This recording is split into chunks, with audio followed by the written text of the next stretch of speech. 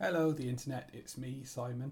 This is the second podcast on this feed. The other one you'll notice was like a year ago, so if this has suddenly shown up, the reason that you haven't had one before is because just couldn't really. We were busy with a baby and that.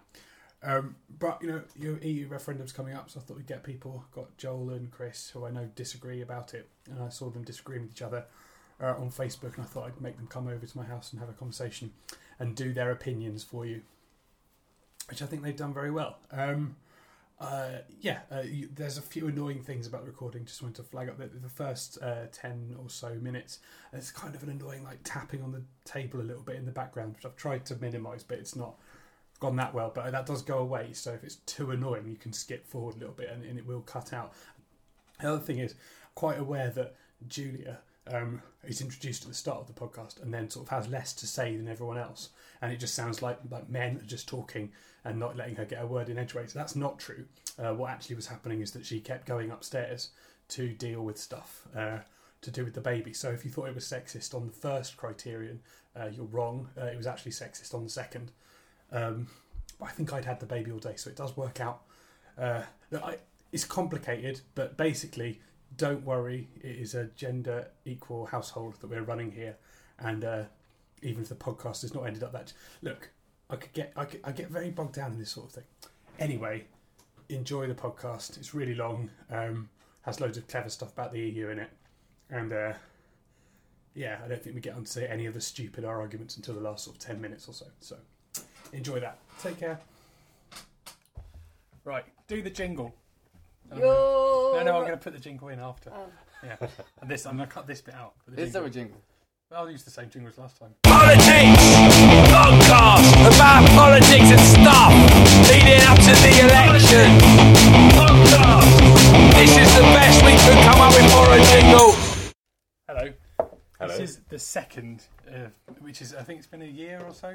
And the rest. It's been it's been a year and the rest since we did the first podcast. But I think that's fine. I think we're going to do a podcast like this every time there's a imminent electoral activity in some country in the world, which is always one that we care about.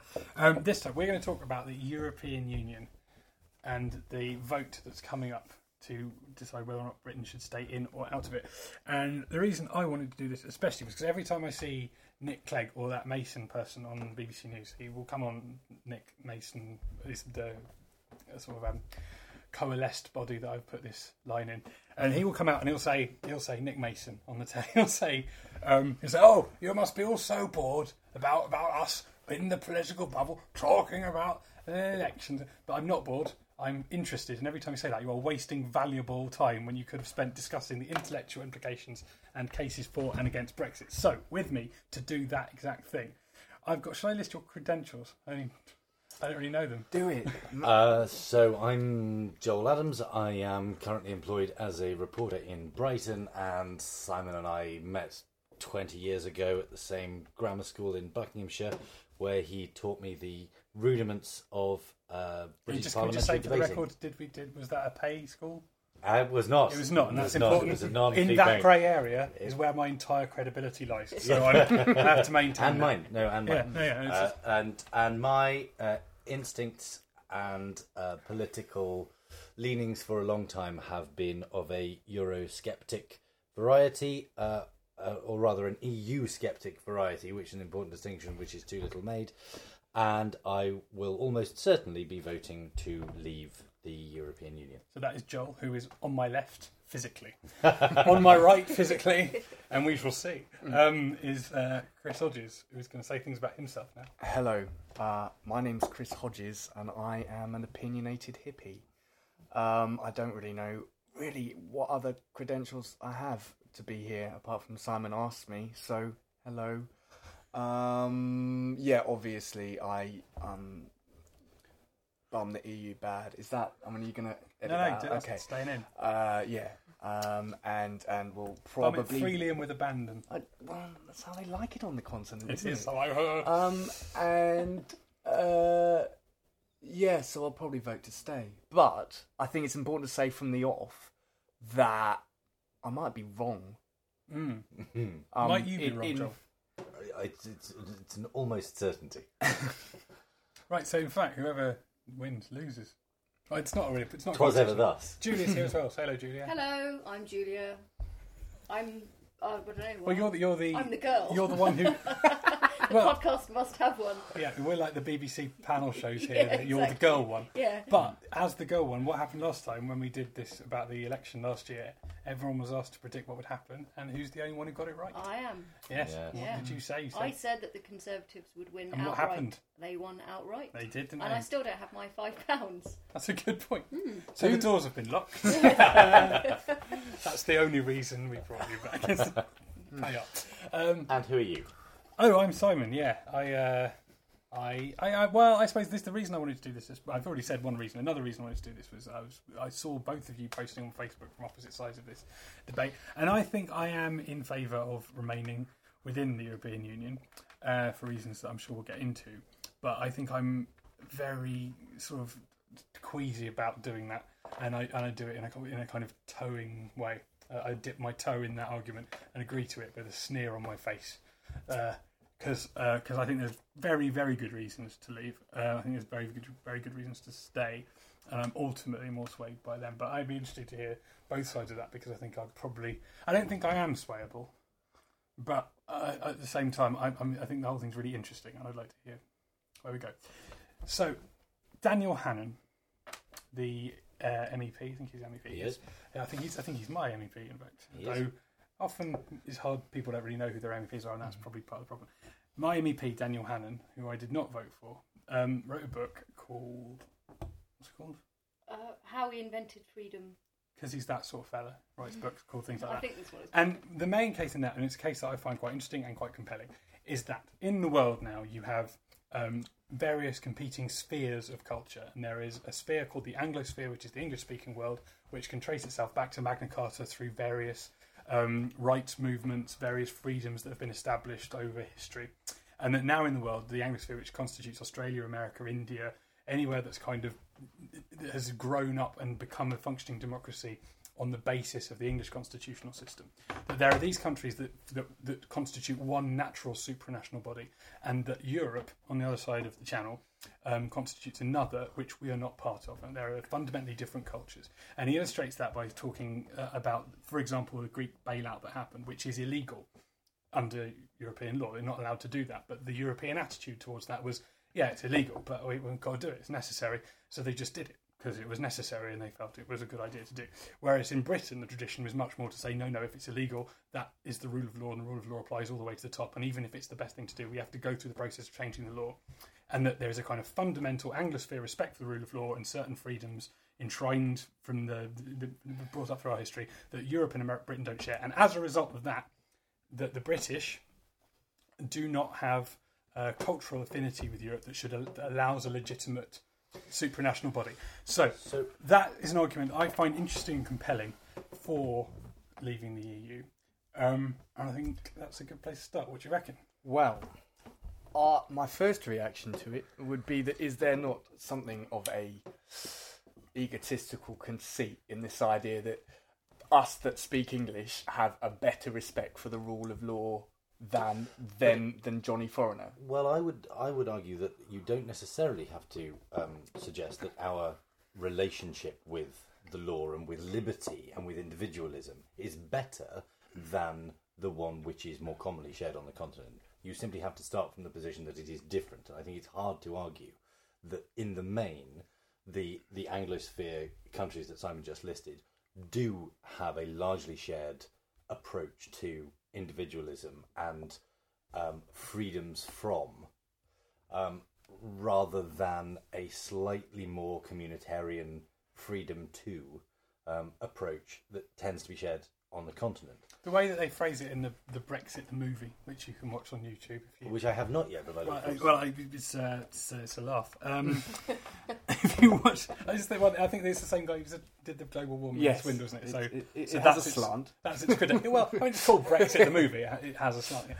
I really only have come to this meeting armed with one statistic. Go on then. But it is a statistic which beautifully backs up an argument that I've been making since I can remember debating this literally at high school, which is if the strongest argument are made by those people who say we should remain in the EU is, yes, there is a lot that we don't agree on, but that is why we need to stay, in order to gently nudge what would otherwise be too protectionist and too communitarian a union towards a more Anglo-Saxon free market, robust, kind of dynamic environment.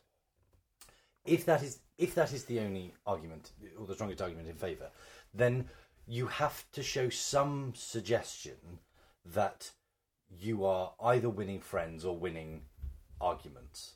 Because otherwise, you're just the person that shouldn't be at the party because nobody else wants you there. And there's a wonderful, wonderful tweet from Dan Hannan today, a copy of a Newsnight poll.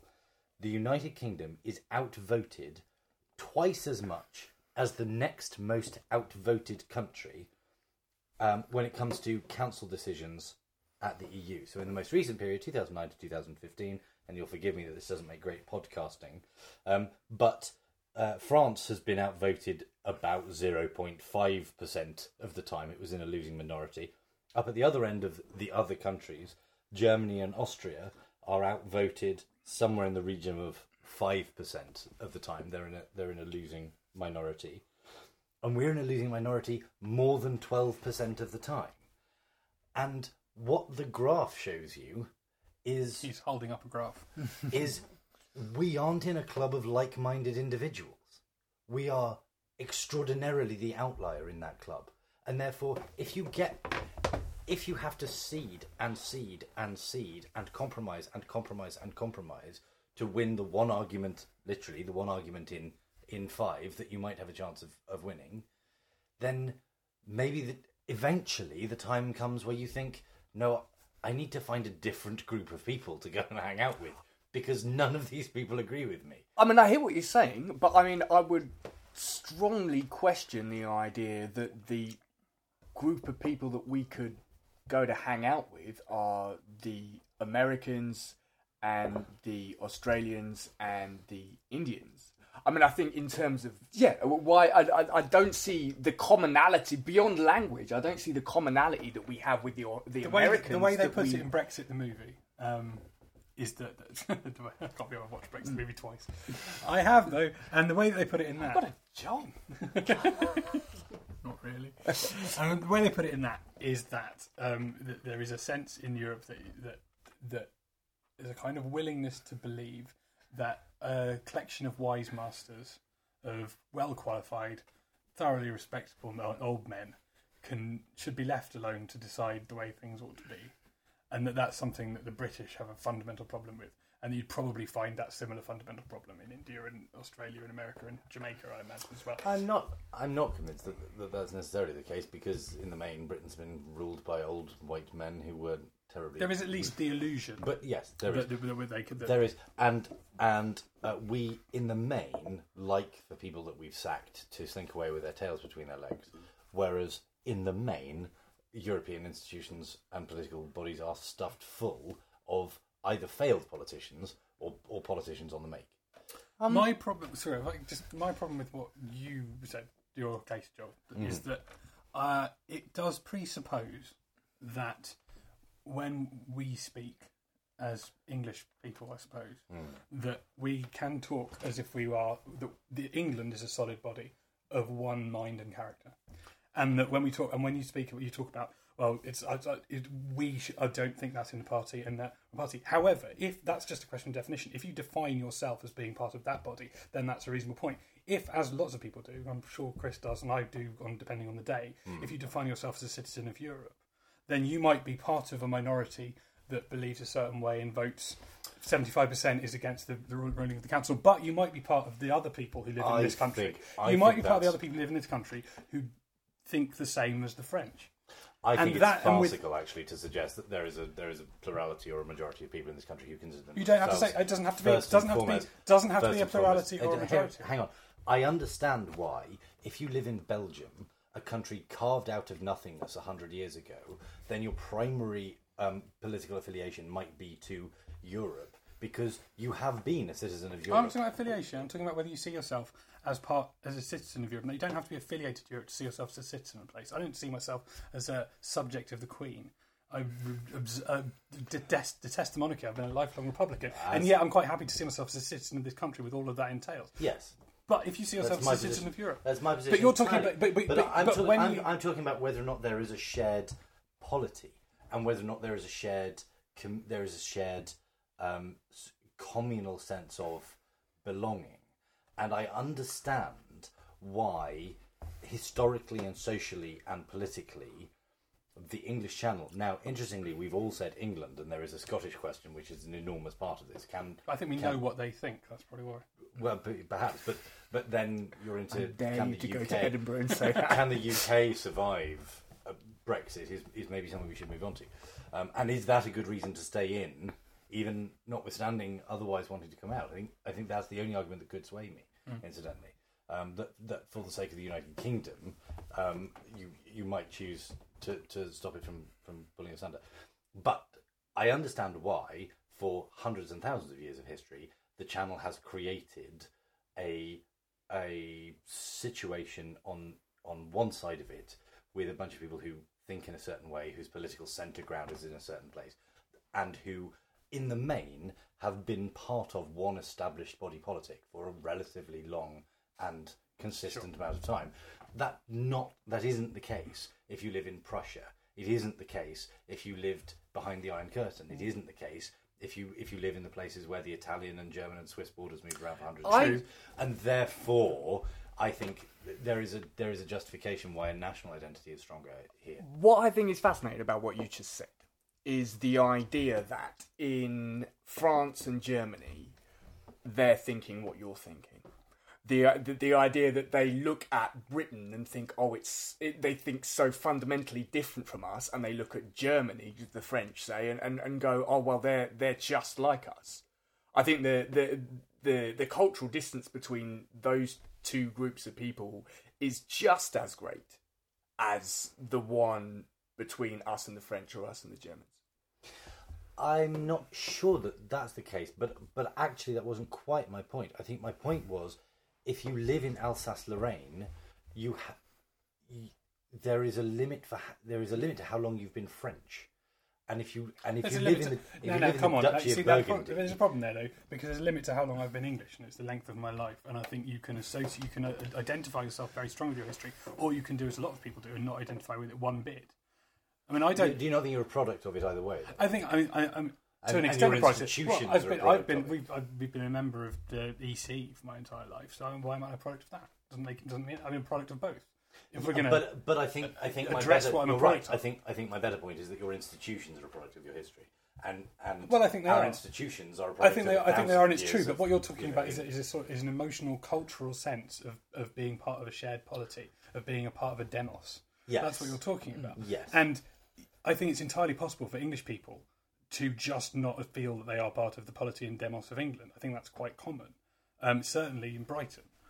I mean, I think it's because what you're describing often gets framed in a certain way, and I'm sure you're not going to go down the John Major foaming nut brown ale on village greens and cricket. But there are plenty of people who hate that. What about people who moved here in the 60s who I think we're all agreed are every bit as British as anyone else. People who are second or third generation immigrants who don't have that shared history, who instead have a history of kind of colonial oppression and all that kind of stuff. So what I'm saying is that when you talk about the shared demos and polity, it is ultimately, your graph is a question of definition, because you can read that graph of identity. No, the graph isn't. There are 28 voting members. No, there are 28 voting members. However, those are the representatives of different constituencies within Europe who happen to be geographically located. That's an equally valid reading. You can easily say that more Tories live in the south, right? It doesn't mean that the Tories in Scotland aren't part of the same polity and demos as the Tories who live in the south. So, okay, I might be part of the people who side with the French, and there might only be 5 of me in Brighton, and loads and loads of people who are Britain. But your assumption that we all share one polity, and that is Europe, is kind of, it could be that, but they're equally valid ways of reading the same graph. Let me pause you there and cede a certain amount of that ground, because I think one of the things that has been so damaging in this debate is It's been quite nice so far. in the debate that's been happening Oh, the wide nationwide one. is the oversimplification and the creation of straw men on both sides of the argument. Yeah, Agreed. that's definitely true. So I would not for a moment argue that all British people think as one, and that way of thinking is completely alien to the French way of thinking. I wouldn't for a moment argue that Latvians and Lithuanians are, to all intents and purposes, identical, while British Tories, Scottish Tories and English Tories are equally identical. Of course, there are constituencies that you can split in any number of ways and by any set of criteria. I think that I would be tremendously surprised, and I can't put my finger on a poll to back up my own gut feel here, so I'm falling into goodness how many traps. But I would be tremendously surprised if a significant amount of evidence, an enormous majority of evidence, didn't largely bear out my basic case there, which was that quite a lot of continental Europeans think of themselves as European, more so than do people who live on the island of Great Britain. I think. Possibly, but then you still see things like the National Front in France poll consistently at 10% and have done for most of our lifetimes. They feel very much not European. They feel distinctly French. Things get even more complicated when you consider somewhere like Spain. The Catalans don't feel Spanish. Yeah. Do feel Catalan. Possibly for that reason also feel European. And the same could be argued about the Scottish. Yes, exactly. Yes. Yeah. But and I suppose why I don't buy the argument as a whole is I think it's one of perception, which is fairly recent, certainly post-war. I think all I'm saying is you have to respect it. I think those of us who are Brexiteers, who are not foaming at the mouth or foaming brown ale advocates, and who are coming at this largely from a perspective of independence and democracy and sovereignty, would also claim the kind of common sense gut feel side of the argument, and I think that it is a very European kind of state building concept and construct to talk in terms of the European identity and the European body politic, and not at least acknowledge that there is a difference between the percentages of people in the Benelux countries, or for different reasons in the newly entered Eastern European countries, feel about being European. Okay, and also their own relationship with nationalism and their own history. I'm just not sure if that would entirely bear itself out. I'll be honest. How do you feel, Chris? What do you see? Which demos do you see yourself as? I fairly comfortably inhabit both. I don't see necessarily. I think it's in terms of my identity. I don't get pulled towards either. To be honest, I think there are times when it's appropriate to describe yourself as British or European, but I mean, why not English? Why not Louisian? Yeah. Yeah. Can we move on to sovereignty? I think sovereignty is I think we either move on to sovereignty or democracy. So, and if we move on to democracy, I'll probably get you to talk first. But as it's sovereignty, let's do sovereignty, and you can say things. Well, the difficulty with that is that I was going to say, Joel, what's sovereignty? Okay, Joel. Yeah, right, Joel. What the fuck is sovereignty? Yeah. Yeah. What is it? Okay. We've turned into a BBC version of this. See BBC. So a lot of people what say even is sovereignty? Right. Yeah, a lot Joel. of people say the BBC This about is sovereignty. tricky. What is sovereignty? This is tricky on a number of levels, and I think the thing that I'm going to stop you there, Richard Bacon. What do you think sovereignty is? Tiny Temper. Let's hear from you. Do you know what that is? I do, because I saw him singing badly at the FA Cup final, and every element Rapping of that, isn't every singing element badly. of that sentence is unlikely. If you know the thing that has disappointed me most about this campaign, and this is more disappointing than its comparative recent examples, is how little trustworthy information seems to have been released into the public sphere. That there have been two sides who you can very reliably say have been guilty of exaggeration, hyperbole, weak debating by authority when those authority figures are themselves recipients of vast sums of money from one side or another. Absolutely. So I think that it would be nice for me to be able to open a conversation about sovereignty with an unequivocal statement about X% of British laws now being decided in Brussels. And I don't think any of us knows what X is. We have heard from the former Justice Secretary talking about the enormous frustrations of the amount of legislation that would cross his desk, which he couldn't control because it was coming from a place where British voters were not sovereign, in as much as they didn't have the right to vote in or vote out the law-making body in and of themselves. But we equally have heard people deride the suggestion that a great percentage of our legislation comes from Brussels. I think that... Can I just point of information about what I believe are the figures that are most trusted? I'd be happy. I'm sure they can be questioned either way. I believe the figures the most trusted are that 15% is the actual supranational law burden, as the estimated of whichever body of experts does the estimating, and that something like 35% is regulations. So regulations which don't have to be followed to the same extent. Yeah, is that 35% of regulations which are passed in any given year in the UK emanate from Brussels? I don't even know the answer to that. I mean, that's where we get into the problem. I'm not making a point with those figures. I'm resisting to another debate in which those figures were quoted as the most authoritative. So that's kind of what we're talking about. Yeah. I think we can safely say that if we object to that, 15% is too much. And if we don't object to it, then 15% it doesn't make too much difference whether it's 15 or 75 if we object to it. It's the same objection.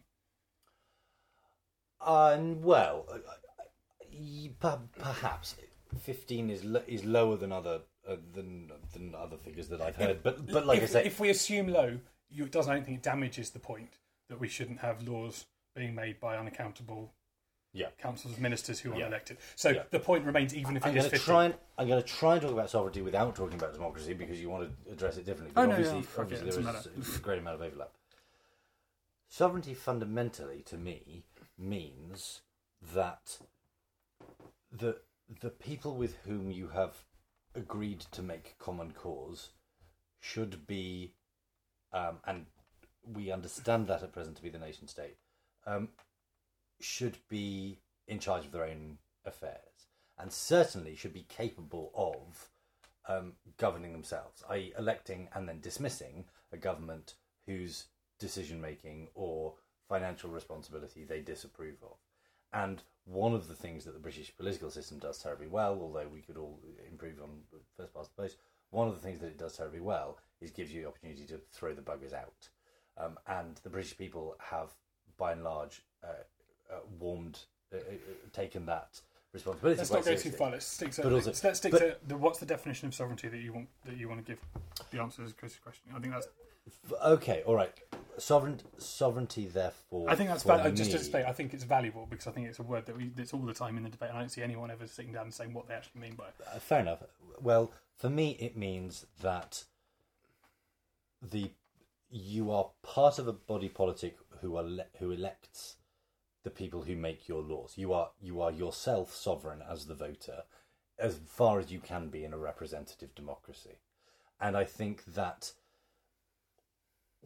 one of the questions that you need to ask yourself, whether you believe in remain or leave, is what is the right level at which we should pool sovereignty as citizens, and to what extent does that affect our ability to be sovereign? So, for instance, in a complicated, globalized economy and world, is it completely unrealistic to believe that Britain on its own could ever control its own destiny in any way, were it not part of a trading bloc of 500 million voters and all of the rest of the things? And my argument is, and fellow travellers' argument is, that it is possible to say, certainly there will be things outside of our control. That's why we are members of several supranational organisations, including NATO.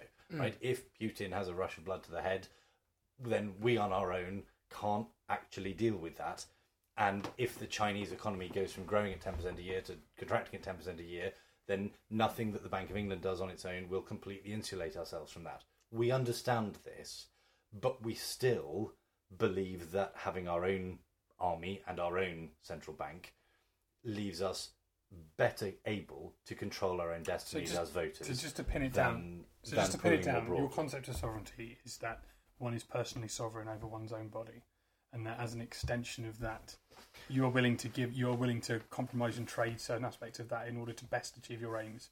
Well, and that can be done at the national level, or that's always been the level. basic. That's always been the basic nature of the social contract, hasn't it? But I don't. I never see that said. I don't think that's ever explained. But that, if we're talking about what you're actually talking about when you say sovereignty, is that you're the better political philosopher. So I will happily take. I'm probably the better pop singer. I don't want to take that. True. That's and actually, I'm not the best one of those at the table. So. So your rights end where my nose begins, and I get that if you're much bigger than me, then I'm pro-cocaine legalisation. No, absolutely not. And therefore, I get that if you're much bigger than me in the playground, then if my rights are going to mean anything, I might have to be friends with another big person in order to make sure that your rights do end where my nose begins. And that might occasionally mean sharing some of my lunch money with a big person, but I don't necessarily think I should be just one of his homies all the time. and I don't want to be a member of an entourage. Okay. Because that isn't me being sovereign. Okay, so this question is asked by me in the context of me being a very happy and fortunate constituent of Caroline Lucas, who is the only Green MP in Britain. And for any Americans listening, that's a party, it's not just a skin condition. So I guess I don't feel that my view and the view of the majority of the people that live in my constituency is remotely sovereign in the British Parliament. And, I'm just one example, but I think when you start asking questions about Scotland, for example, what is sovereignty there? I guess I feel that sovereignty is an emotional word, and it's simply to who you most feel allegiant. I don't think I don't think there's much more to say than that, really. I think it's you feel something in your gut, and then you hang words on it. Yeah, I understand that, but I would also talk about localism, because actually you're right. The People's Republic of Brighton and Hove doesn't share an enormous amount in common with the body politic of the United Kingdom. We've touched on that previously, but maybe Hebden Bridge a little bit, yeah, and Totnes. Okay, and the non-posh bit of Bristol. Yeah, that's right. That's right. Yeah. Done. Yeah. But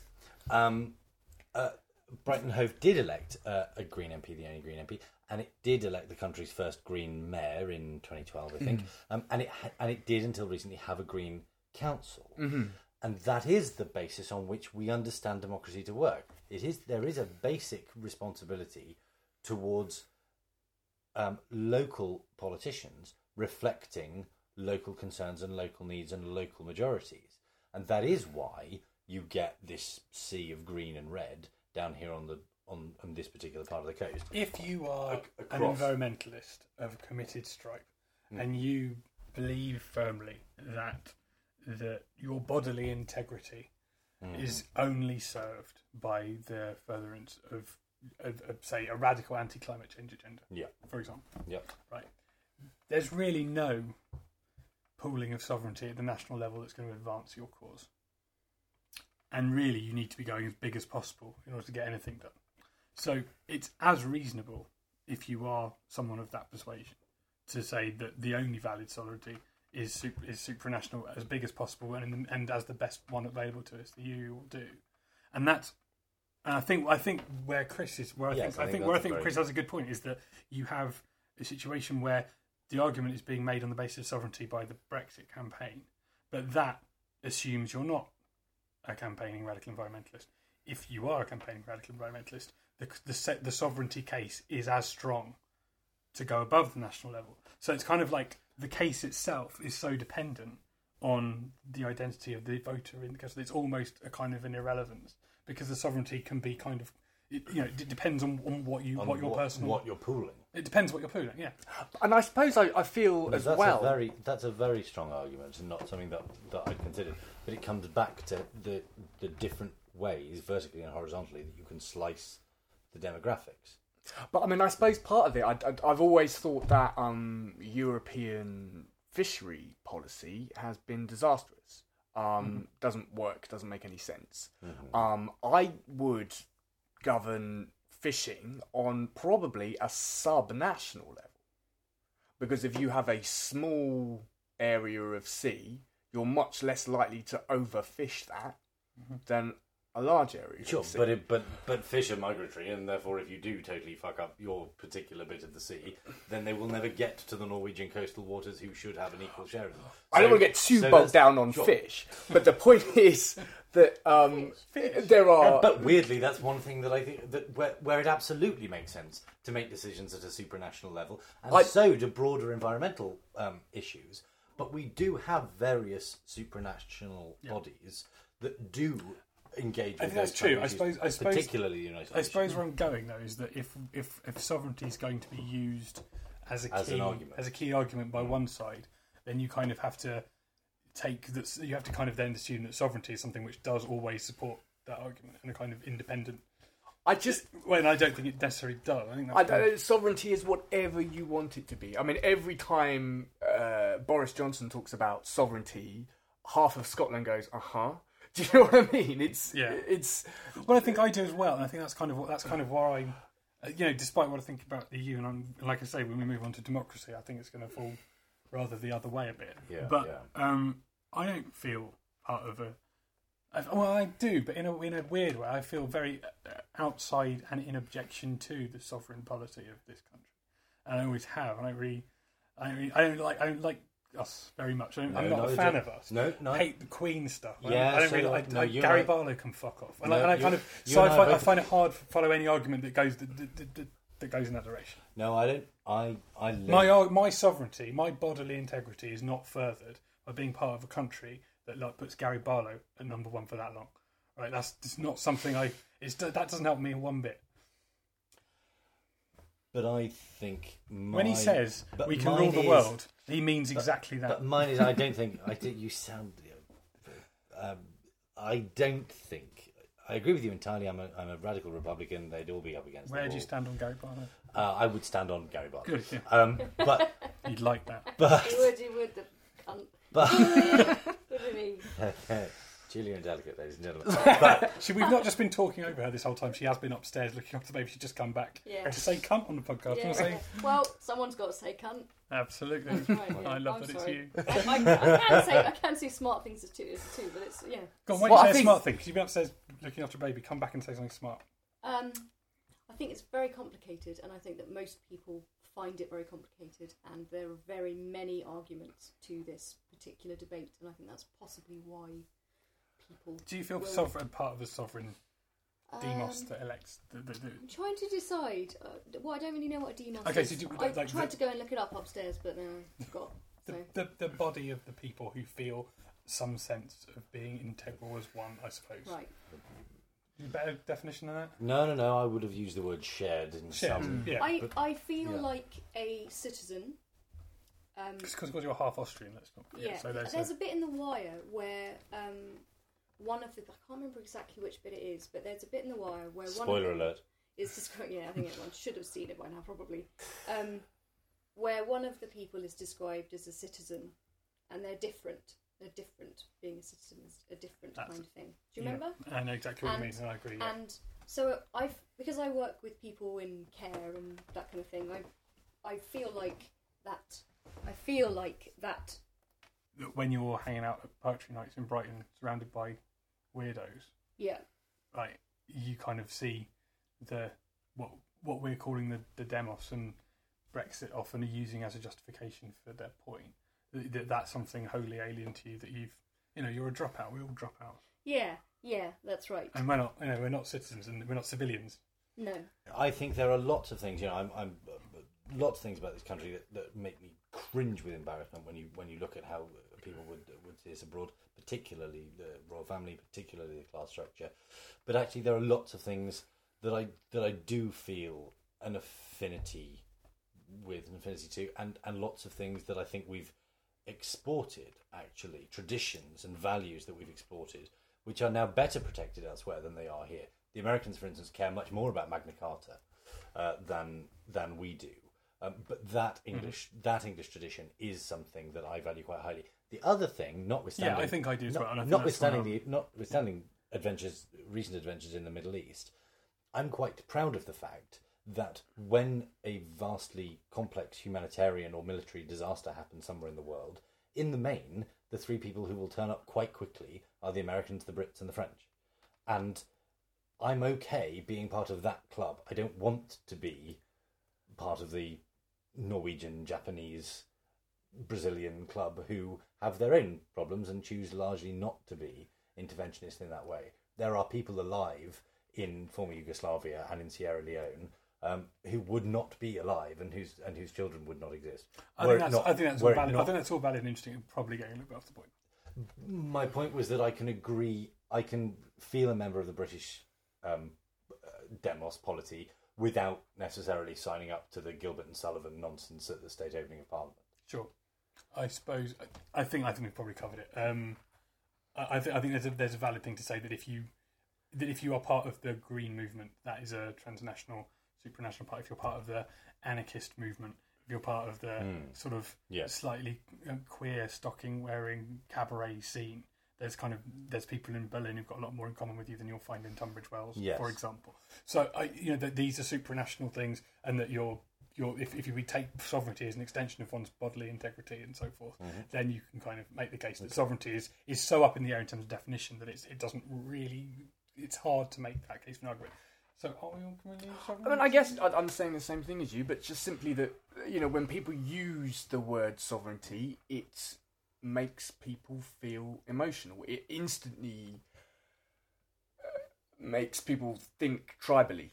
But I don't necessarily know if there's a lot of substance behind it. Yeah. I think it's a rhetorical device, which doesn't really have a lot. It certainly doesn't have a lot of intellectual value. I think Simon's made it more complex and more complete for me in a way that I hadn't appreciated previously, and I think it does have maybe too much. Julia's point, it's so complex and can be claimed by so many different groups, so many different strata, that it does overcomplicate matters. The other thing that overcomplicates matters when people start, as you say, banging on about sovereignty, which not a phrase that you use, but they do, is that actually we all know that complete sovereignty is a myth. So even if there was a largely homogeneous sense of what all British people thought, which was different from the way that all French people thought the same and all German people thought the same, even under those circumstances, we couldn't pretend that we don't live in a world where, as I say, what happens in the subprime market in Phoenix, Arizona, isn't going to affect us, regardless of whether or not we would wish it to. So there is another question as to whether or not the nation state is still the right level at which to pool sovereignty, even if you have kind of my conception of sovereignty. I think that it's a matter of perception as opposed to actually tangibly regaining sovereignty. I don't think that's actually a thing. But I absolutely think it's an absolutely valid emotional argument. You think people maybe really want it to be a thing? Oh yeah. As They in, really do. not necessarily just people who are, really into England being England, but people who look at America and see this kind of collective, strong identity with art and dreams and all this kind of stuff, and they look at England and they think England invented all this stuff, and it's wonderful, and we want it to be ours, and we want it to be our identity. And that maybe feeds quite a lot of this argument. I think it's very persuasive. You feel connected to it. You feel like you're connected to. You do feel like you're connected to the Anglosphere. The more you read, the more you read his book, the more you feel connected to it. On the basis that you feel like, stupid things like queuing are a part of that identity, and that there is an argument, a historical argument that during the age of democratic revolution, Britain produced some of the great revolutionary Democrats, and they all moved to America and had a revolution there instead. Yeah. And so Tom Paine, who was I was got gonna say bored of Paine- Lewis, Paine wandered and off Jefferson. Yeah. to America, and so really the American Revolution was actually England's revolution, Yeah. just had in the wrong place, and we were left And with a sort of dreary monarchy. and we're left Yeah. with a dreary Europe, which Yeah. people Well, because don't there were also necessarily democratic feel. revolutions in Europe, but they were different democratic revolutions, Yeah. whereas the American one was the same as ours would have been if we had one. And perhaps, and this brings me uncomfortably close to the rather swivel-eyed fringe of the Brexit movement, but perhaps there is a certain amount of overlap as well when you're talking about identity and revolution and nationalism almost, that quite a lot of that there has been a totally a broad acceptance that nationalism and national movements and movements promoting national identity are not only acceptable but to be encouraged in any for any national identity which was not previously on top. So I've just driven back from the Hay Festival, and all of the road signs are in Welsh first and then English, because it's very important that we accept Welshness and encourage Welshness and protect Welshness. And the same is true, of course, of the Scots, but the same is true of all of the countries to the east of the Iron Curtain who had their cultural and national identity suppressed, and who are then, and you see the same argument in Basques and Catalonia and so on. Whereas, and without wishing to sound too Faragian, but there is an uncomfortable lack of acceptance and an enormous suspicion of anybody that talks about England for the English. It's a haram phrase, that, whereas Welshness in Welsh or Cornish in Cornwall absolutely is not, and it does make me uncomfortable. You can see why.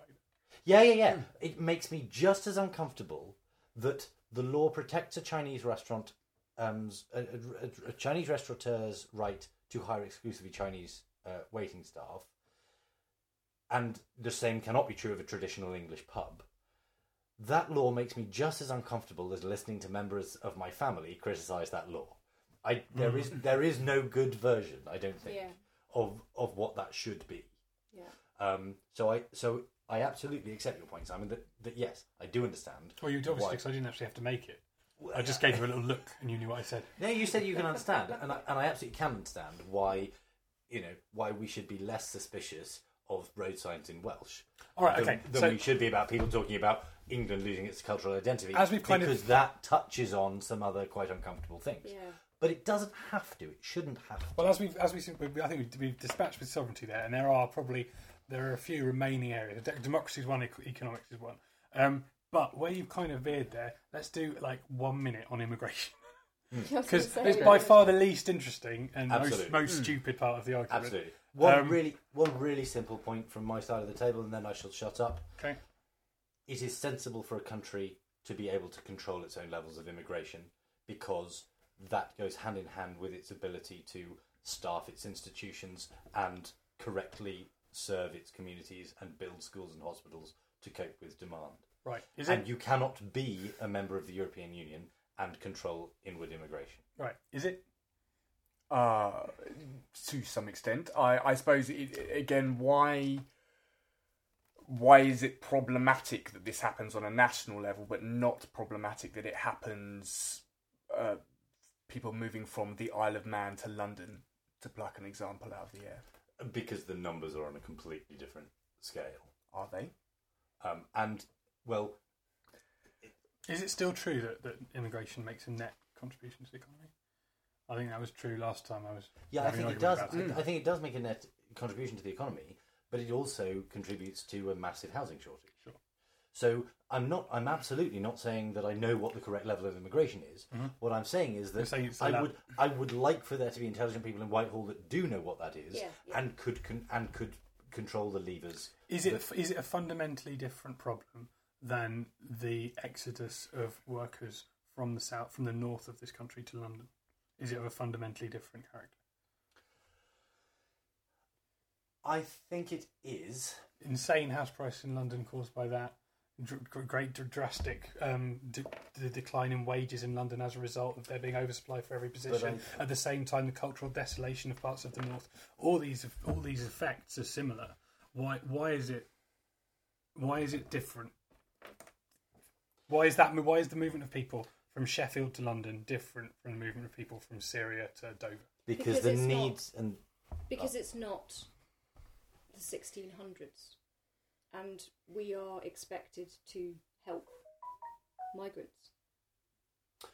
And the attitude is that you are expected to do that, as you are supposed to be charitable. If it was Game of Thrones, it wouldn't matter.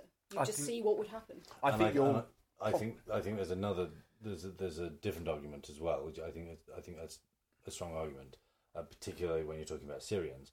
When you're talking about immigration from South Europe and Eastern Europe, the answer to your question is because the needs and the expectations of the family from Sheffield are relatively comparable to the needs and the expectations of the families from Lambeth, and that is not on the basis of their shared experience and their experience in this country and with its systems up to this date. No. You won't draw me. You will not draw me. But Liverpool. You can come. No. Come on, Boris. What have you got? No. No, you very mawkish. No, you absolutely. I will not be drawn on any of these points. How about you, Julie? Do you offend any northern cities? In terms of average income, in terms of the food that their children are fed, in terms of their BBC. in terms of in terms of the BBC, in terms of the shape and size of their family, in terms of all kinds of elements of shared experience. And this isn't about polity. This is about culture and society and shared experience going back generations. The family, as you say, it's not the 1600s. It's not even 1920 when a journey of 200 miles would change things very dramatically for you. In the main, the people that come from Bradford to the home counties are not coming for a change in the quality of life, which is an order of magnitude different from what they've expected, and certainly their behaviour and their interaction with civil society and with council services and so on will be within a certain error bar of the people whose communities they are joining. You cannot say that about the people coming from rural Romanian villages, who are just as lovely as the people who live in villages everywhere else, but who do not share all of the same experiences and expectations. I suppose, first up, I'd say that characterising European immigration as, the people from Romania. I mean, the Romanian immigration is a pretty small fraction of people coming to Britain. Your top two countries are Spain and France still. And arguably a young professional working in law or IT has as much in common. A Spanish young doctor would have as much in common as an English young doctor as, I agree. Someone from anywhere else. But would you not acknowledge that the vast majority of people moving from Bradford to London, for want of somewhere more alliterative, have all of the shared experiences and shared expectations that I was talking about? Whereas you're absolutely right, a significant number, perhaps even a majority, of the people coming from Europe also belong to that kind of shared Western experience. But that the answer to Simon's question, which is why is it different, is that there is a sizable percentage who do not, and therefore it is not unreasonable for us to try to check whether or not we have the resources to deal with that influx, which makes very different demands on the state. Absolutely. But I think that's only one side of the story here. You've got a whole bunch of people that come into an area, they use resources, but arguably there was a lady on the radio just before the last election, and she lived in, what was the constituency that Farage was going for? Thanet South. And she said, I am worried about immigration because my kid wanted to get into primary school. They weren't able to get their first choice of primary school, and there was a whole bunch of Polish kids that did. Now, I can see why you would feel like that, But here's a slightly controversial opinion. Arguably, the Polish person's child has a greater right to use the education service than the English person, because statistically they're more likely to have paid more money into it. Says who? Says UCL, pretty much says a lot of Brexiters. It can't be the case that somebody that's been in the country for 5 years has made a greater net contribution to the exchequer than somebody that's been there for 30 or 40 years. It is precisely that. If they've been here for 40 years on benefits. No, you're right. Not even on benefits, actually. It's just if they've been here for 30 years and been using the NHS for 30 years. Whereas if you're a 27-year-old Polish immigrant, then actually you've taken almost nothing out. Yeah. If you're earning below the threshold, Yeah. receiving, no, I think that's entirely. Okay, no, very interesting point. I think it comes back to: do you fundamentally, do you belong to an in-group that you think has the first claim on these things, or do you consider yourself part of a shared humanity or part of a shared European identity with whom you can share all of these things? I think if the schools in Gdansk were just as oversubscribed, I'd feel differently. Fair. I suppose what frustrates me about a lot of the migration argument is that you feel it, and it's legitimate insofar as it puts further a strain on resources that are underfunded.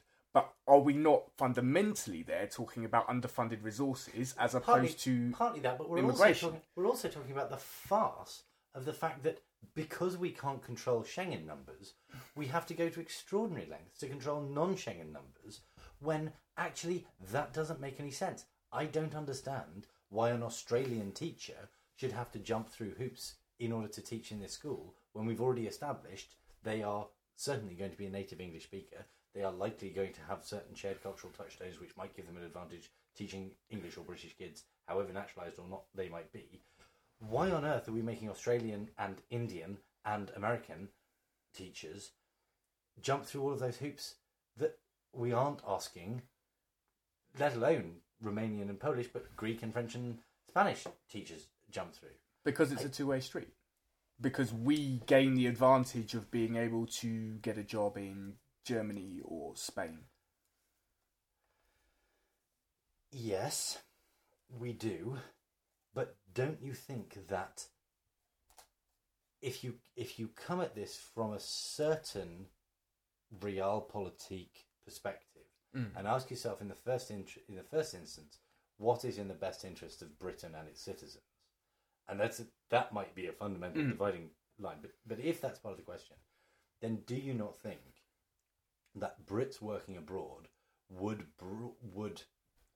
in the main not be too hampered by an Australian-style point system, because a lot of Brits who go to work overseas are relatively well-paid professionals, and therefore the Brits working for German engineering firms would get into working in German engineering firms without Schengen, and the Brits who are translators or who are software engineers or who are TEFL teachers would perfectly comfortably find those careers, and teachers as well, would perfectly comfortably find those careers if there were a couple more hoops to jump through going out.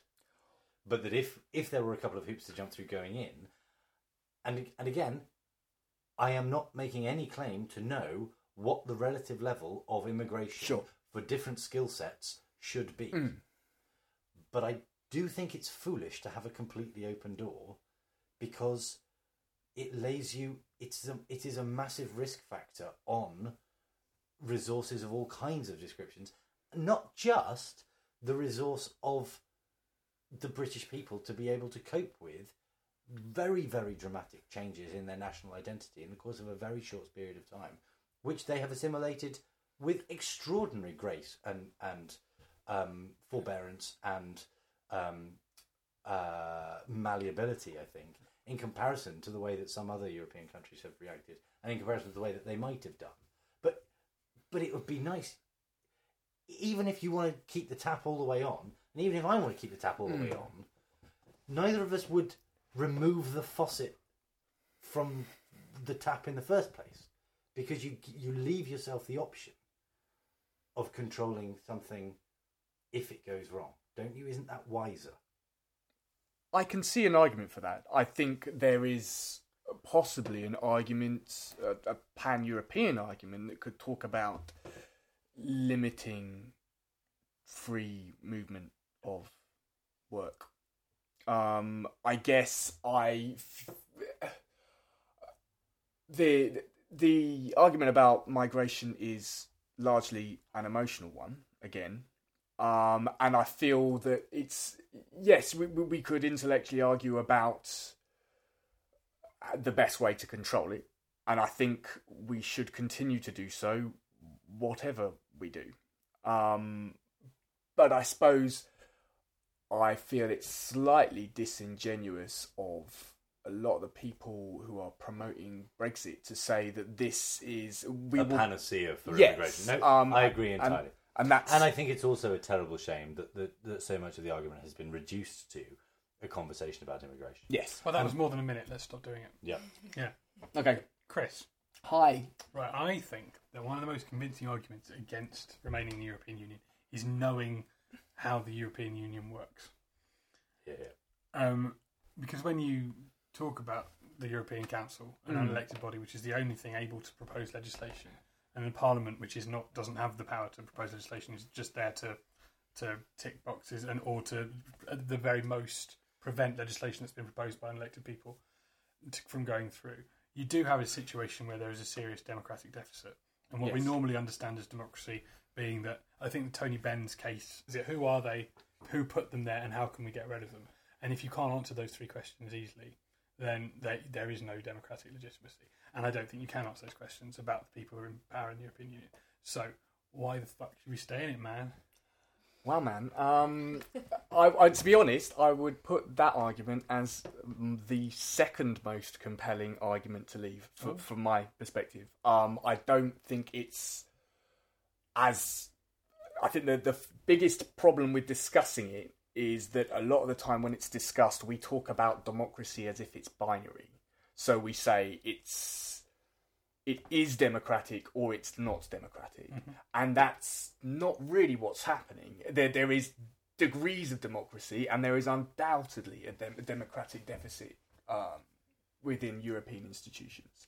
I don't see why that can't be reformed. I do. Because an attempt... Tell us when Chris has finished.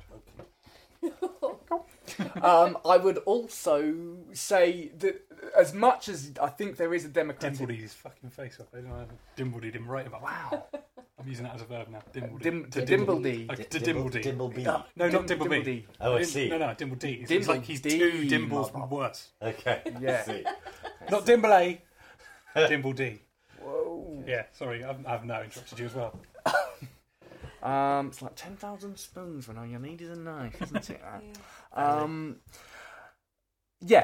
What I think is interesting about it is that there is undoubtedly a democratic deficit, but at the same time, it is not a secret who our MEPs are. If we want to find out, we are one Google search away from finding out who our MEPs are. There's a lack of interest.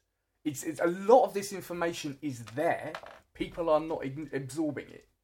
Now, we can have a conversation about why that is, but I think when people talk about democratic deficit... But the MEPs are not part of a legislation proposing body. Yeah, that is the European Council, the people who actually propose legislation who are not elected at all. No, absolutely, and I think that's problematic. But when they say they're not elected at all, they are appointed. Yeah. But they are appointed by people who are elected. Okay. Compare that to... Actually, the European Council is not the same as the Council of Ministers, but the European Council is comprised of ministers, isn't it? That's right. It's not. It isn't a permanent European body of apparatchiks. Yeah. The European Council is a looser, as I understand it, and I'm no good at this stuff. But as I understand it, the complicatedness of it is an argument against it. Yes, as well. Yeah, absolutely agree. It's a loose collection of people who do tend to be cabinet ministers in their own countries, and therefore are at least elected serving. Sure. But they haven't been elected to those posts in Europe. I'm nearly done. Yes. I guess when you compare the European Commission to Paul Dacre, for example, who voted for Paul Dacre? Would you not say that Me? arguably he has a greater effect on British democracy than any single member of the European Commission? I don't agree, but arguably. Then anything. Concede arguably. Yeah, right. So I can see a way of making the European Commission more accountable. I think it's less intractable a problem than many of the other democratic hurdles that we face in Britain, I suppose. If I was going to get angry about the lack of democracy, the European Commission would not be where I started. Right. Okay. Paul Dacre isn't claiming to have been elected by anybody, and Paul Dacre doesn't directly make laws. So it isn't relevant to ask who elected Paul Dacre. 3.5 million. No, come on. It is relevant. As I said, we can concede arguably there, Joel, because I think I don't know. I was happy to acknowledge, as you were not. I was happy to acknowledge that he probably does have more influence over the British political conversation than any one individual in the European Commission or the European Council or the Council of Ministers or the European Parliament. But he isn't on a taxpayer salary, and he isn't claiming democratic legitimacy. He's claiming popular and populist legitimacy, which he undoubtedly has, because people keep buying the newspaper, which continues to feature the things that he wants to put in it. So the man who owns the newspaper continues to keep him in post. That's where he gets his legitimacy from, and that's the only legitimacy that he claims, and that's okay, because that's a closed system, and we understand, for better or for worse, why he is where he is and who puts him there. I would disagree, but I'm not going to get drawn now. But what we're not saying is that he should be in charge of actually passing the legislation, or indeed writing the legislation. So I think over mighty editors, and Murdoch is probably that comes down to money as well. Murdoch is just an obvious an example, and you could argue Greenspan or President Xi of China as well. But if we're going to look at the institutions that we've agreed to claim are democratic and that we pretend to have some influence over, then at least those should operate in a way that we understand and we have some way of controlling. The fact that people don't know who their MEP is problematic, because it speaks to the question that Simon identified. And the fact that people don't know who their local councillor is problematic for the same reason. Yeah. And there is lots that people who care about civil society could do better to educate people, and there is lots that the voting public could do better to educate themselves. But even if you knew who your MEP was, that would go 1% of the way to solving the problem, because the structures at the European level basically don't defer to the European Parliament.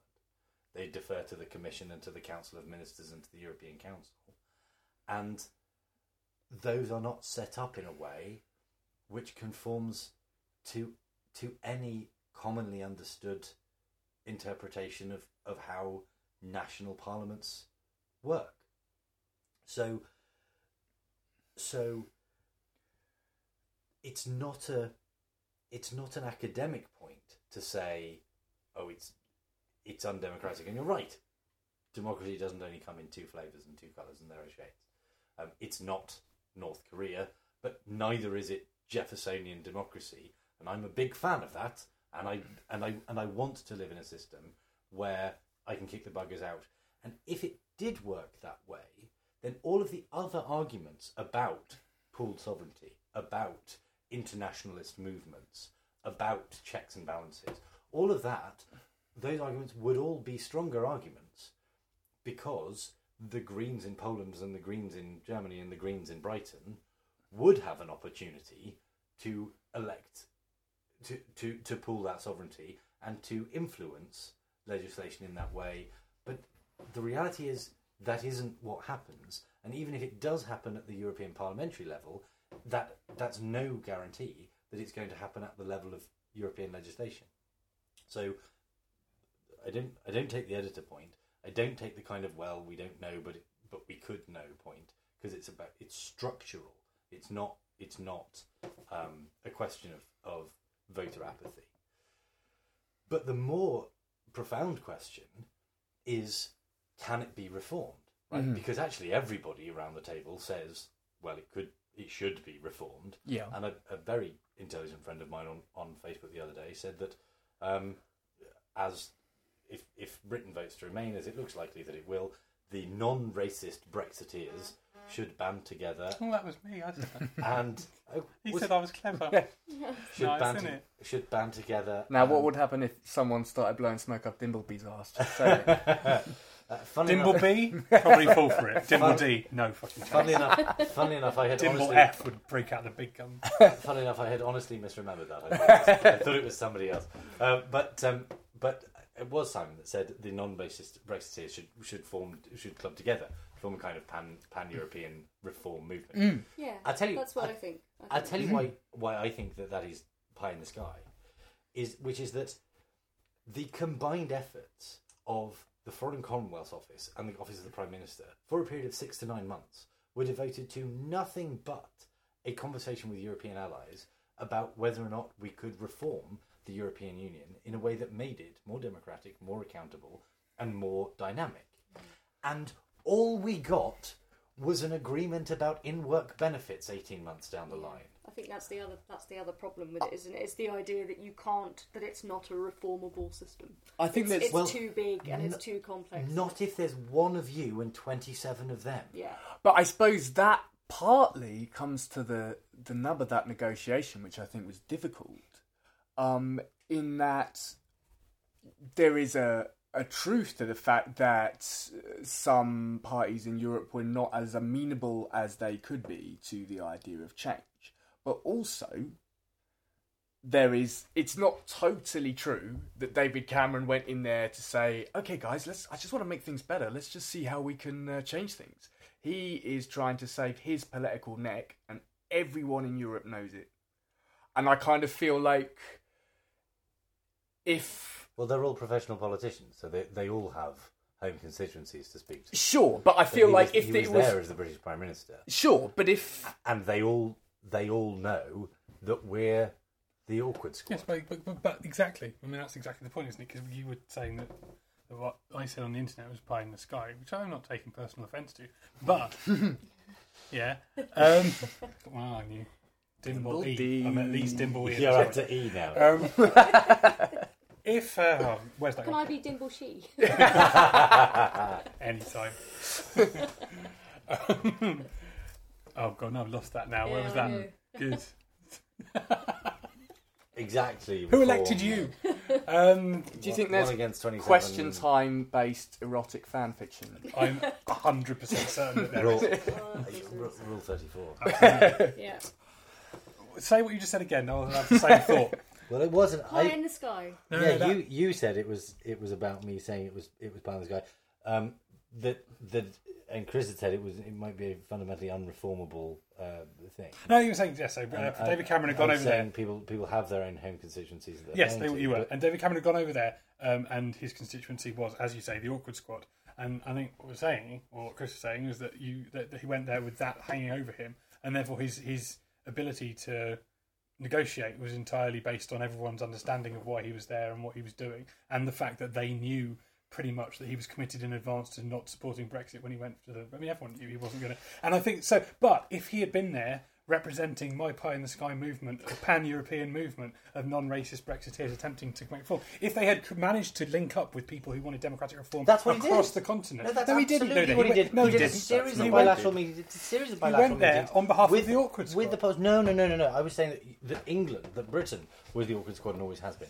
Every time you have an argument... So maybe the Prime Minister of Britain is not the best person to lead the pan-European movement. But the point is that doesn't undermine the fact that he failed to do it in his uniquely useless position as the Prime Minister of Britain doesn't mean that if everyone got behind some, Polish dude who was like super into reforming democracy, and he had a massive British, French, German, pan-European constituency behind him, and that constituency was part of a broad Europe, not part of an individual country in its own body politic, then their ability to negotiate at the European level would be presumably enhanced in some way by having more democratic legitimacy within the structure in which it inhabited. I absolutely agree, but every argument I've ever had with a pro-European, with a fan of the EU, is predicated on a best-case negotiating scenario. Well, if we just agree with the next 6 things that the French put up about the common But that's true. That's true of every negotiation in any government ever. Well, I mean, it's, there's all kinds of things. I want an end to the monarchy, and I want basically to abolish copyright. But I'm not going to get those until I get into a really good negotiating position, and it's going to be pretty difficult. So you have to acknowledge the unlikelihood of abolishing the monarchy and getting rid of Yes, I copyright. do. In That's my what case, libel law. Yes, that's absolutely. I do. Absolutely acknowledge. I'd like a First Amendment. I acknowledge that I hold unpopular positions, and that I acknowledge that my responsibility is to argue for those unpopular positions until they become popular, and if not, accept that I've got no right to impose those unpopular positions on a majority who disagrees with me. But if we limit ourselves to Britain, you then have a point. If we don't, and we see ourselves as pan-European, then the fact that I hold unpopular positions that are never going to get very far in Europe is something that my responsibility is to argue it pan-Europeanly, not to remove myself from the conversation. Here's my question, I think. Why does it have to be a binary choice? We have talked for years about a 2-speed Europe. We have talked for years about... But it is a binary choice. It's on the paper. I have to put a cross in one of the boxes. I can't put it in the middle. Yes, no. You have I to would choose. if I could. You have to choose to remain within the European Union as a full member on these terms of membership or not. And given that question, I choose not. Right. But the implication of it from the Remain side is that as a result of that, you might as well be Swaziland. And that clearly is nonsense, right? It could very easily... I know very much about Swaziland. No, neither do I. Apart from the fact that Richard E. Grant was born there. Yes, the only thing I know about Swaziland. And I think the only thing Richard E. Grant knows about Swaziland. Been I'm into pretty sure. Swaziland. It's How lovely. is it? Yeah. Excellent. We I think my point is, I want to do 10 minutes on hearing about Swaziland. that I think that a our long time ago. relationship, our trading relationship, our political relationship, you our Richard E. military relationship with the rest of the EU, were we to choose no longer to be a member of this club constituent with these rules on these terms, I think that our relationship ongoing would be very different than the relationship of Putin's Russia with the EU, or Trump's America with the EU, or the president of Swaziland's relationship between Swaziland and the EU. Because inevitably that will be the case in the same way that it is for Norway and Switzerland and so on. So the thing that frustrates me, and we haven't really moved smoothly onto this subject, and maybe we can circle back around to it, maybe there won't be time. But the thing that has frustrated me enormously is that the Leave campaign has been badly fragmented and has not come up with any kind of alternative conception of what the plan is, and they can't because they're not a political party movement. Well, do it now. I don't have the answer. My frustration, Right. my frustration is that the Remain campaign says this is the deal and this is the deal going forward and this is what you're voting for. Mm-hmm. The Leave campaign has only got as far as saying we want not that. Yeah. Nobody has come together, and they needed. Goodness knows, it's been on the cards for long enough. It could have been better organised. It could have been more cross-party, and there could have been a genuine alternative government waiting to step in to say, these people want the country to be run on these terms with this relationship with Europe. We want the country to be run on these terms with this relationship with Europe. And if you vote X on such and such a date, this is what we will implement. And in the absence of that, it's very, very hard to vote Leave because you're voting for a negative. You're voting for nothing. Mm-hmm.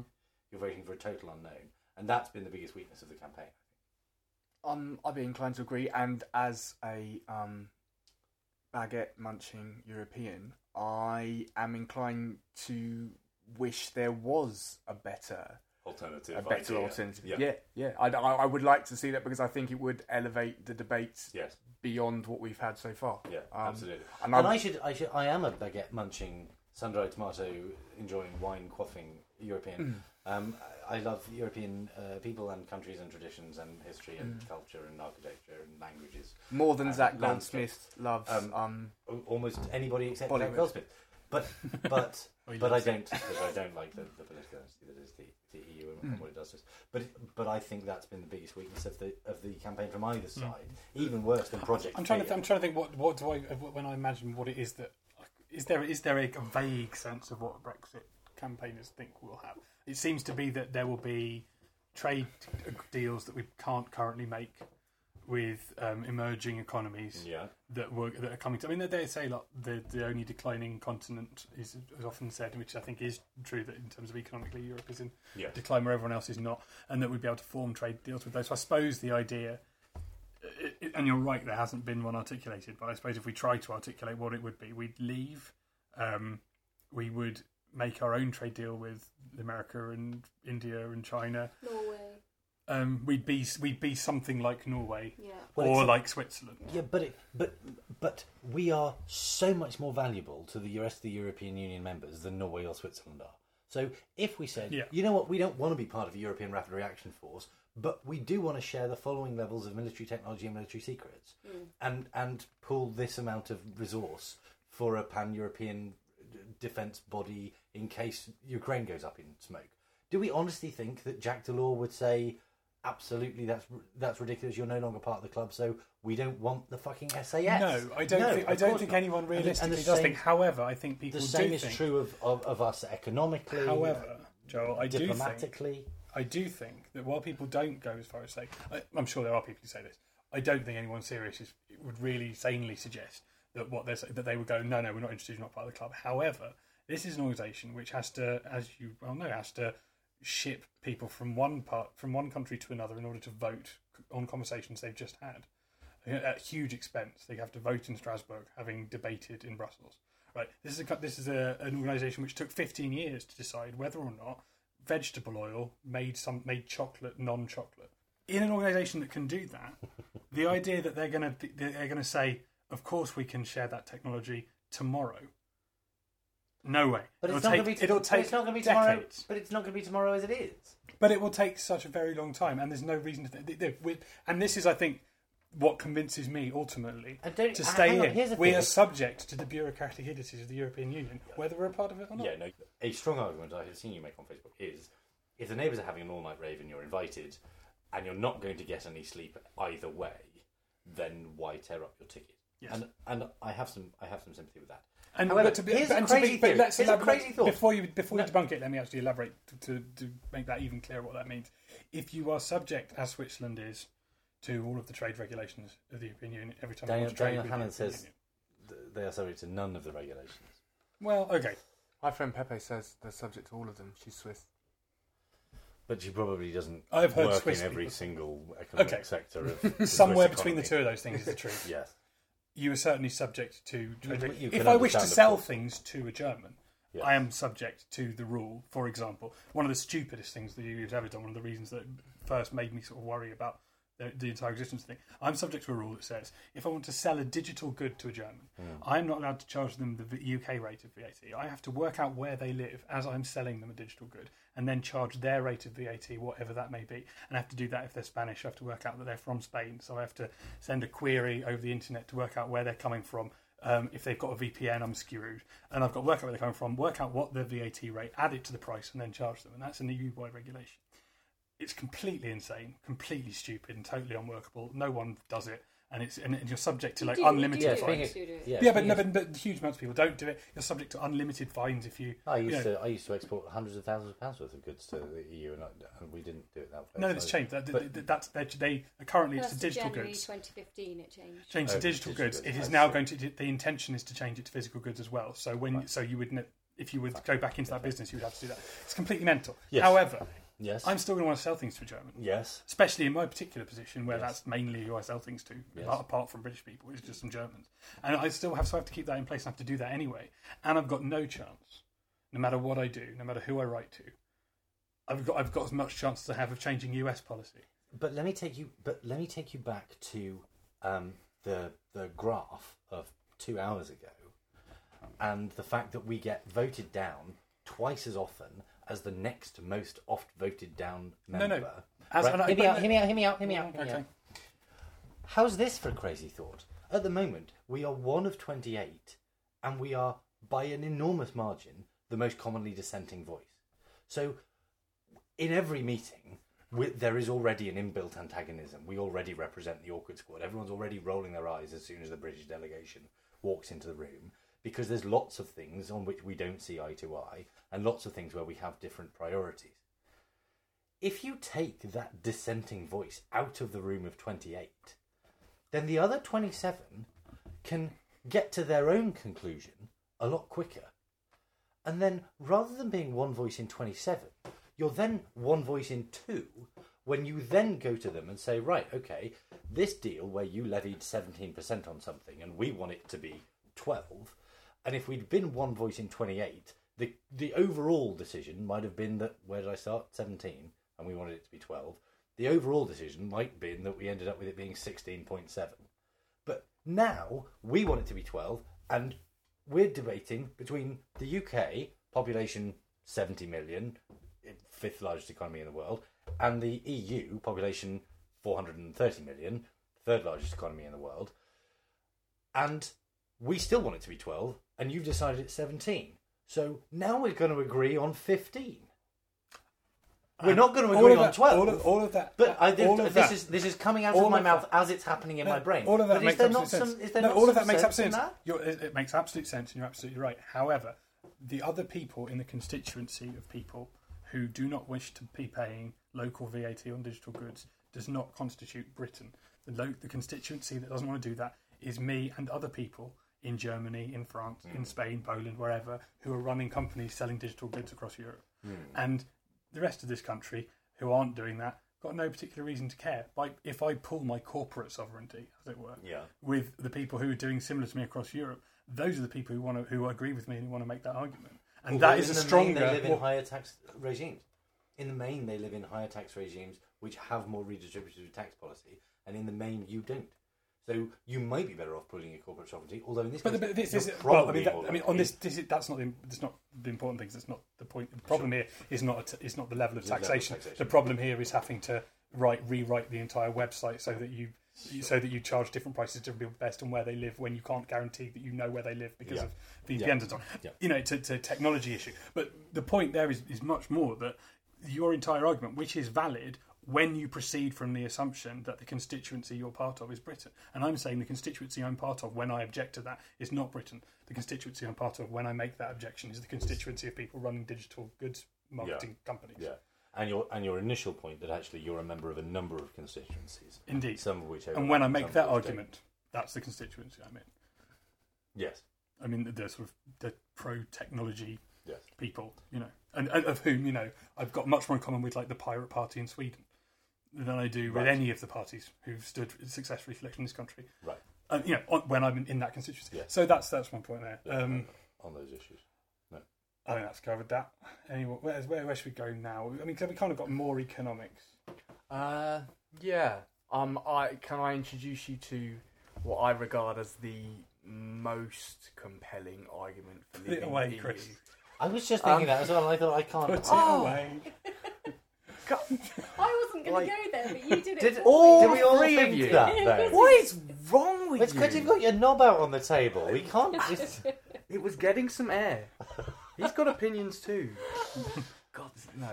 So, Put Nigel back.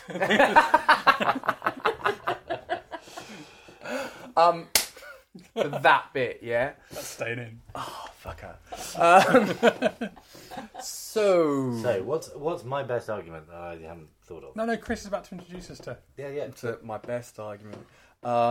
It comes from Steve Hilton. And he said, and I think this cuts to the nub of a lot of the emotional reasons why people want to leave the EU, is that he said people see power centralising more and more, and they feel less and less in control of their lives.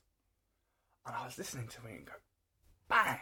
you have nailed it, as in the problem. What I absolutely disagree with him about is the idea that leaving the EU is the solution to that problem. Yeah. I think that when you see everywhere, you get societies that are getting more and more stratified. And a lot of that is to do with economic liberalism without any real attempt to redistribute the cash in a systematic way. That's not going to stop when we leave the EU. If anything, it will get worse. Because if you think about Britain's fairly neoliberal stance since about 1979, compared to the rest of the European Union, if anything, the EU may give us a modicum of protection from this idea that we're feeling more and more out of control. That's it. I think that more people should read local newspapers. And I think that not only because I think more people should buy cult indie records. yeah, I'm doing all right. I think because it was not until I wrote for a local newspaper that I regularly read a local newspaper, and it's only in reading a local newspaper, and I suspect also being now in my early 30s, that I am more abreast of both the decisions that are being made locally, which affect my life or have the potential to affect my life, particularly as I'm a full adult here with the potential to buy a house or have a child or It does change your politics, interact definitely. with social services in a way that you don't. It doesn't necessarily change your who you vote for, but it definitely changes how you think about what you're voting for locally, which Yes. never ever occurred to me until I had a child. Not once. No, because as a childless young adult, there are very few local services. And there's very little legislation that dramatically affects you, whereas when you have a child, it does. And and you're not laying down a pension when you're 25 and so on. So, but it genuinely is only since I've started reading local news that I've not only that I've become aware of the decisions that are being taken, but that I have become fully cognizant of which decisions are taken at the local level. And I consider myself a politico and a news junkie and somebody who is across the whole broad section of society, particularly for my age group. I would have said I was extremely well informed. I would have easily put myself in the top decile of that analysis, right? And I have no bloody idea what councils are doing and who's doing it and how they're spending your money. And I think the system is not quite as broke as a skim reading of it would have people believe, because TTIP gets a lot of the press, but it's not going to affect how frequently your bins get collected, certainly not in our lifetime.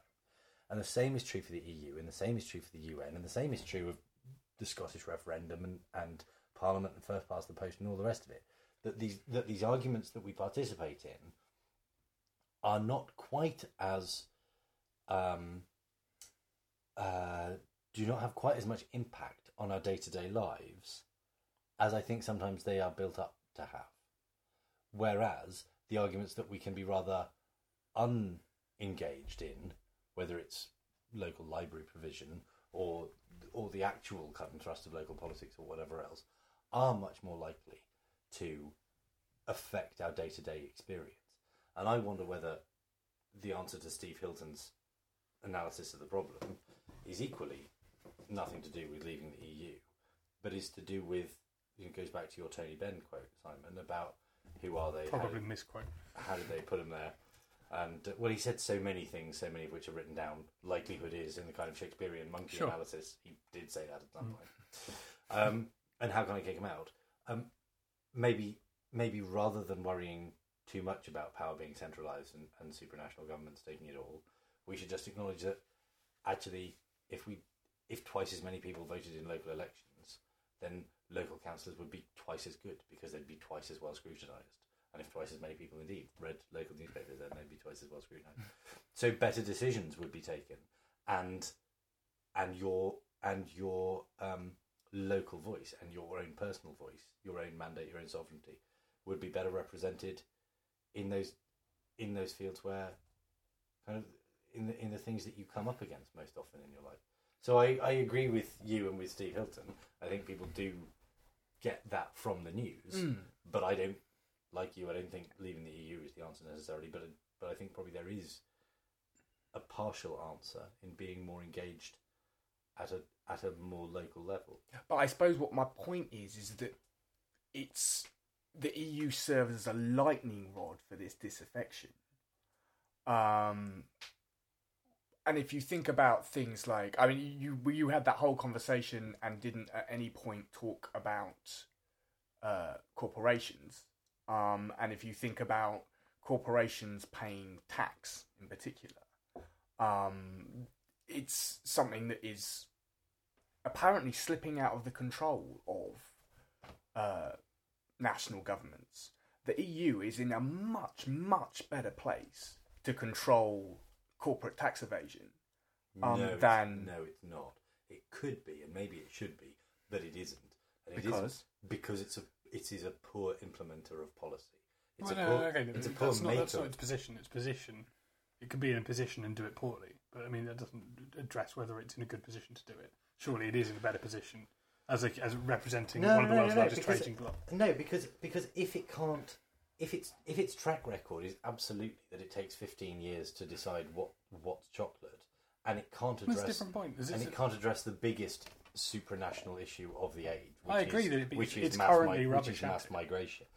Then how can we possibly expect Unilever and ICI to take it seriously? Well, I don't think. Well, because Unilever will take it seriously if the people who pay for their most expensive things almost entirely suddenly say you can't have access to a market unless you start paying your tax. I mean, of course, the fact that they're in a position. Whereas if I am the striker in the FA Cup final and there is an empty goal in front of me, I am in a good position to score that goal, even if I am crap at kicking and I end up kicking it over the top of the goal. I'm still in a good position. Yeah, but all right. But it's rare for either of us to be doing a football analogy. But to continue your analogy, I just thought you did it. I wanted to get in there. Therefore, to continue your analogy, we're not talking about that. What we're talking about is one fat, overweight striker on the edge of the penalty area and one lithe, brilliantly skillful guy who's made a run from the centre circle.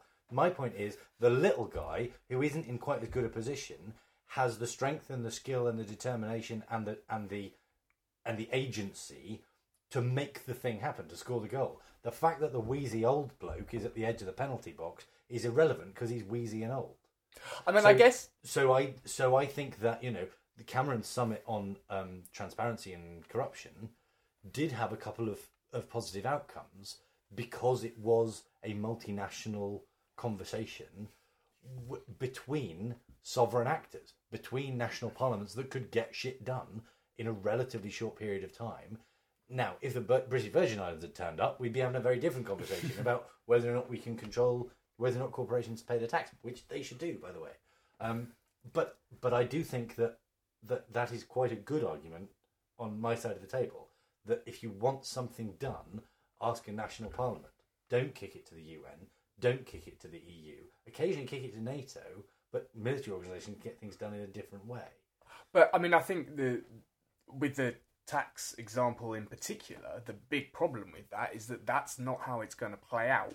What would happen is that we would and have been cutting our corporation tax and not closing our loopholes to be more competitive with other nations. We're on a race to the bottom. The only way that we can solve that is on a larger level. And I think leaving the EU isn't going to help that. But none of the people who are causing the biggest problem are subject to any influence by the EU. No? Are they? You mean tax havens? Yeah. I mean, Liechtenstein and Jersey and Panama and the BVI, even the ones, and Monaco, even the ones on the continental mainland. Functioning Europe would be in a position to place restrictions on companies that use tax havens, and would be able to use its clout as a customs union in order to damage the profits of corporations, in order to discourage them using tax havens in a way that could have a beneficial effect. I think it's fair. And a unified world government could create a colony on Mars, but you've got to start from the position that we're currently in. Well, so sure, the EU is a good start. Well, no, because it's sclerotic and competitive and internecine, and it doesn't achieve the things that it's in a position to do. Yes. Okay. So there is no point. One of the things that my family business is retail, and from time to time when I used to work there, I would flag up to my father, who's the managing director, the fact that a competitor of ours was advertising a similar product at a lower price, and from time to time he would point out to me that they were out of stock, and he'd say, "Well, when I haven't got any of those, mine are that cheap as well."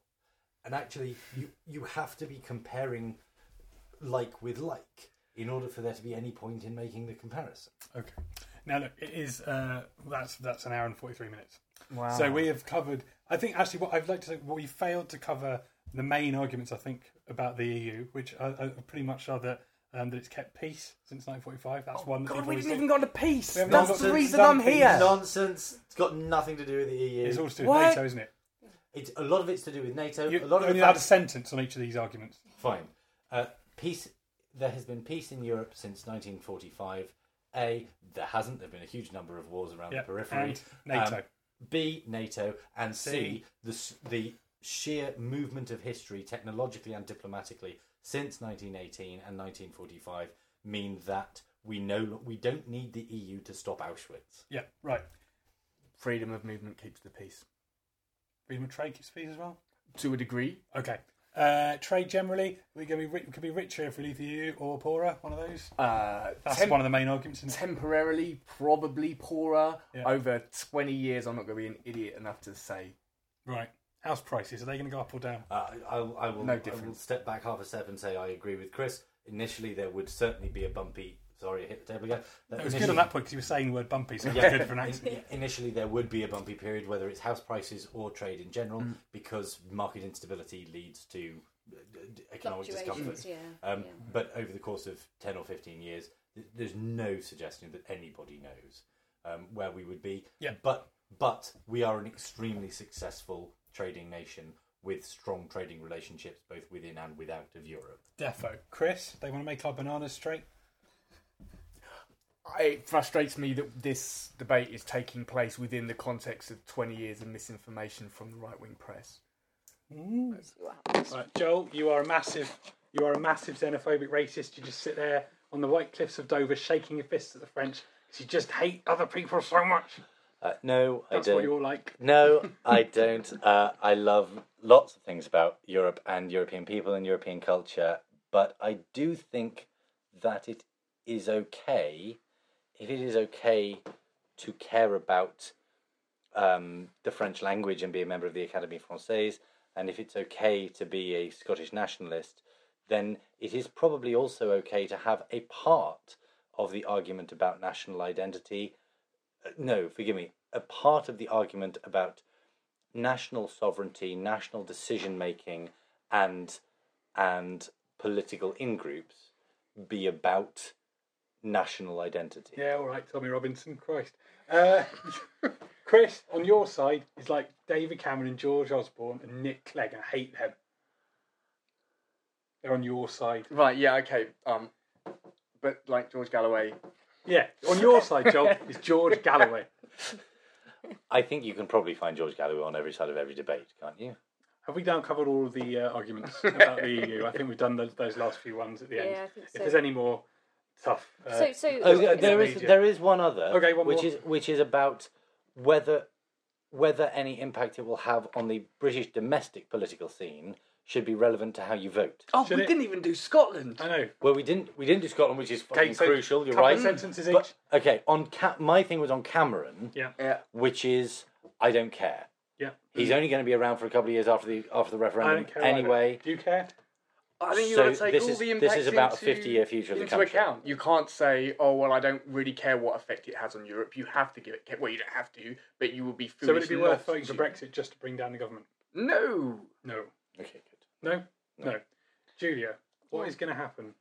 You're the one who knows. Is which way is it going to go? It's going to go stay. We're going to stay. Or And the what kind of reason margin? I think I actually think it's probably going to be stay more than people think, because it was 51-49 or something, wasn't it, the other day, a few months I think ago? that was like a phone poll. Yeah, the polls are They a bit don't like count. up in the air. I think it's going to be around 60% to remain on the Goodness me, basis no, I don't think it's. on the basis that possibly 55. I think yeah. maybe that's more. Yeah. I'd say 55 Yeah, I think 55 or 56 will on the vote basis remain. that I think on the basis, like I said before, that people are not that clear what they're leaving.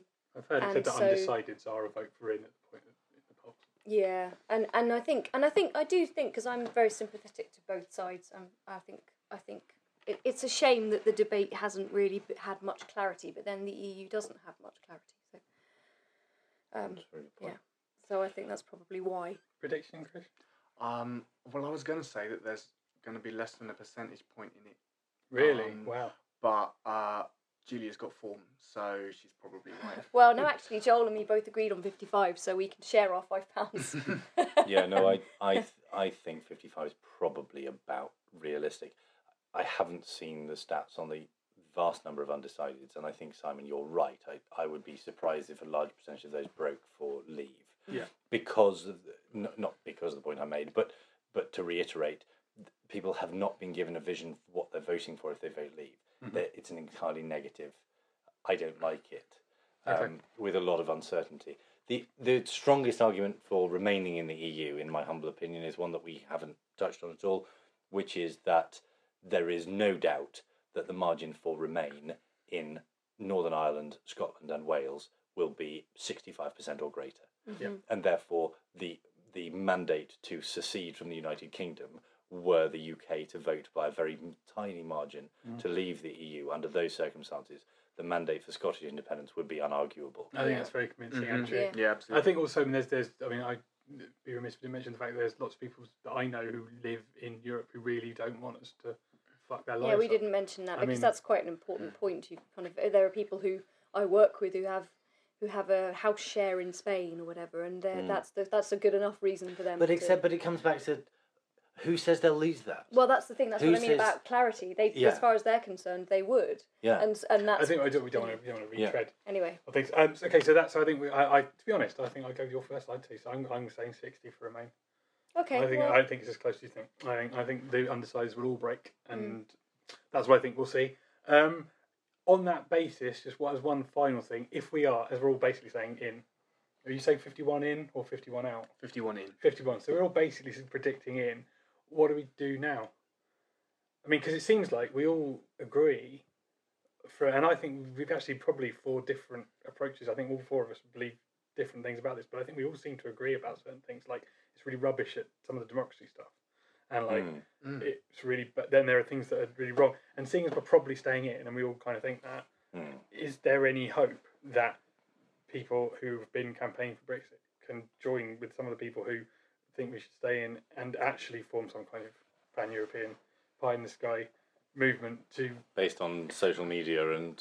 Well, I don't know, but everyone who seems to be thinking about it seems to say the same thing, which is like, oh, I don't like some of these institutions in the EU, but I don't think we can leave. I think the people who run the EU are baddies. I think when you think about I think they are time-serving, self-serving. They are a time-serving, self-serving cabal, and I think if in order to have genuine groundswell democratic movement, you have to start with either the possibility of violent revolution, which is extremely unlikely, and thank goodness for that, or you have to start with a democratic class, a ruling class that is basically open to being told that they are wrong and being advised on how to go about better representing the interests of their constituents. I do not believe that the people that are career Brussels people are interested in a combined 20% of Poles and Lithuanians and Romanians and Spaniards and Brits coming together and saying, listen, you're not listening to us. So we may not be a plurality. We may not be a plurality, but you've got to change for the sake of us. I think that they are contemptuous of groundswell democracy. I think everything you've just said could be applied more so to the British Houses of Parliament. I think it's a shame we didn't talk about Russia, because that would have been an interesting philosophical discussion about big powers. Well, we can do that next year on the anniversary. Yeah. Absolutely. And the rise of global right-wing populism. But actually, no. Why don't We you didn't talk about that. We didn't. Oh Christ. Well, look, you at home lazily sitting there, passively listening to things that we're saying. Why don't you just imagine how that conversation would have gone? Think about both sides. Say them to each other, just in your head. Imagine that for another hour and a half. Cool. And And by all then- means, dress up in costumes. That could work. Yeah. Yeah. Has anyone got anything they want to plug? I'm going to do that first. I'm trying to get people to fund a book. I'm writing a book about art and economics and punk rock and stuff like that. And it's going to be really good. And you can go to yourartisworthless.com and you'll find out about that. And then you can send me money, which I desperately need. Yes, please pledge for it. It'll Anyone be else? amazing. Got anything you want to plug? Anything? Apart from Book of Job. Yeah, no, I'm doing that too. That's not. Oh yeah, let's plug that. Chris is going to be in the Book of Job, which is going to be in The Ledbury Festival. the Ledbury Poetry on Festival. the 8th of July. Cool. Yeah. Do pop down. Come to Yeah, that. yeah, that'll be a lot of fun. And on the 8th of June, the Argus is hosting its own EU debate in Really? Brighton with Daniel Hannan it? and Caroline Lucas. Brilliant. And Do we need tickets? Can we do tickets? you Can we come? should. Do You we are, need tickets? No, everybody is invited to come Do and we get to get in a turn special up. place because we know you? And I wouldn't have thought I'd get into a special place as I know me, but it is going to be in a public forum, and we are very much encouraging On people to June come the along. 8th. Sounds good. Excellent. What is the Wednesday. public forum? Wednesday of next week. Obviously, I should be better briefed on this. All I know is the date, and I just had to check my diary for that. But I do know it's Wednesday, 8th of June. I do know it's Lucas versus Hanan, amongst others. I think it's Lucas and Kyle actually versus Hanan Who's and Carl? somebody Yeah. else. That's goodbye from me. Goodbye from you. Ah, goodbye from me. And you as well. Bye. And you say goodbye, Colin. Goodbye. Bye-bye, people. Bye. And the water laps at the harbour.